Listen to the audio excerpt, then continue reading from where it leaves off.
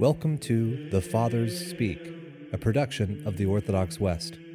Each day, Father John Fenton reads a selection fitted to the Western liturgical calendar from one of the Fathers of the Church.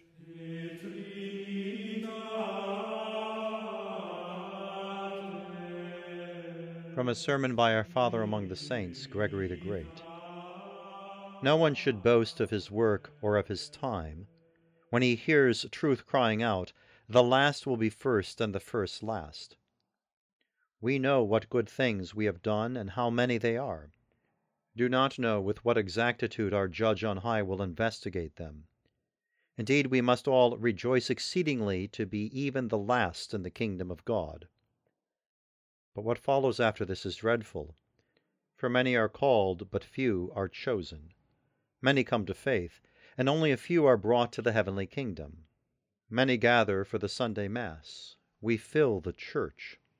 But yet who knows how few may be numbered in the flock of God's elect? All voices shout, Christ, but not everyone's life shouts it. Many follow God with their voices, but flee from him by their conduct. St. Paul says, they profess that they know God, but they deny him by their deeds. And St. James says, faith without works is worthless. And the Lord says through the psalmist, I have made them known and I have spoken. They have been increased more than I can count. At the Lord's call, the faithful were increased more than he could count, because they also come to the faith who do not belong to the number of the elect.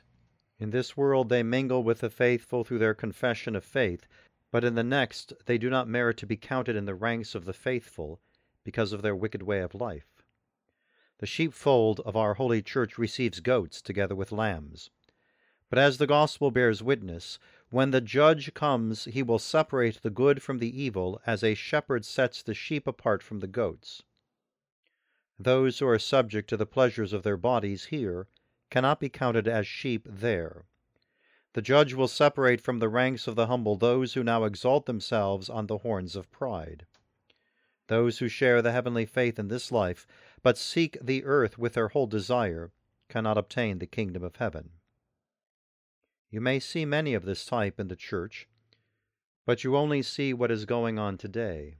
We do not know what anyone will be tomorrow. One who comes after us may frequently pass us by through the swiftness of his good works. Tomorrow we may with difficulty follow one who today we appear to be ahead of. When Stephen was dying for his faith, Saul was keeping watch over the clothing of those stoning him. He who freed the rest for the stoning himself participated by the hands of others. And yet because of his labors in the church, he passed by the one he had persecuted and made a martyr. There are then two things we must consider carefully.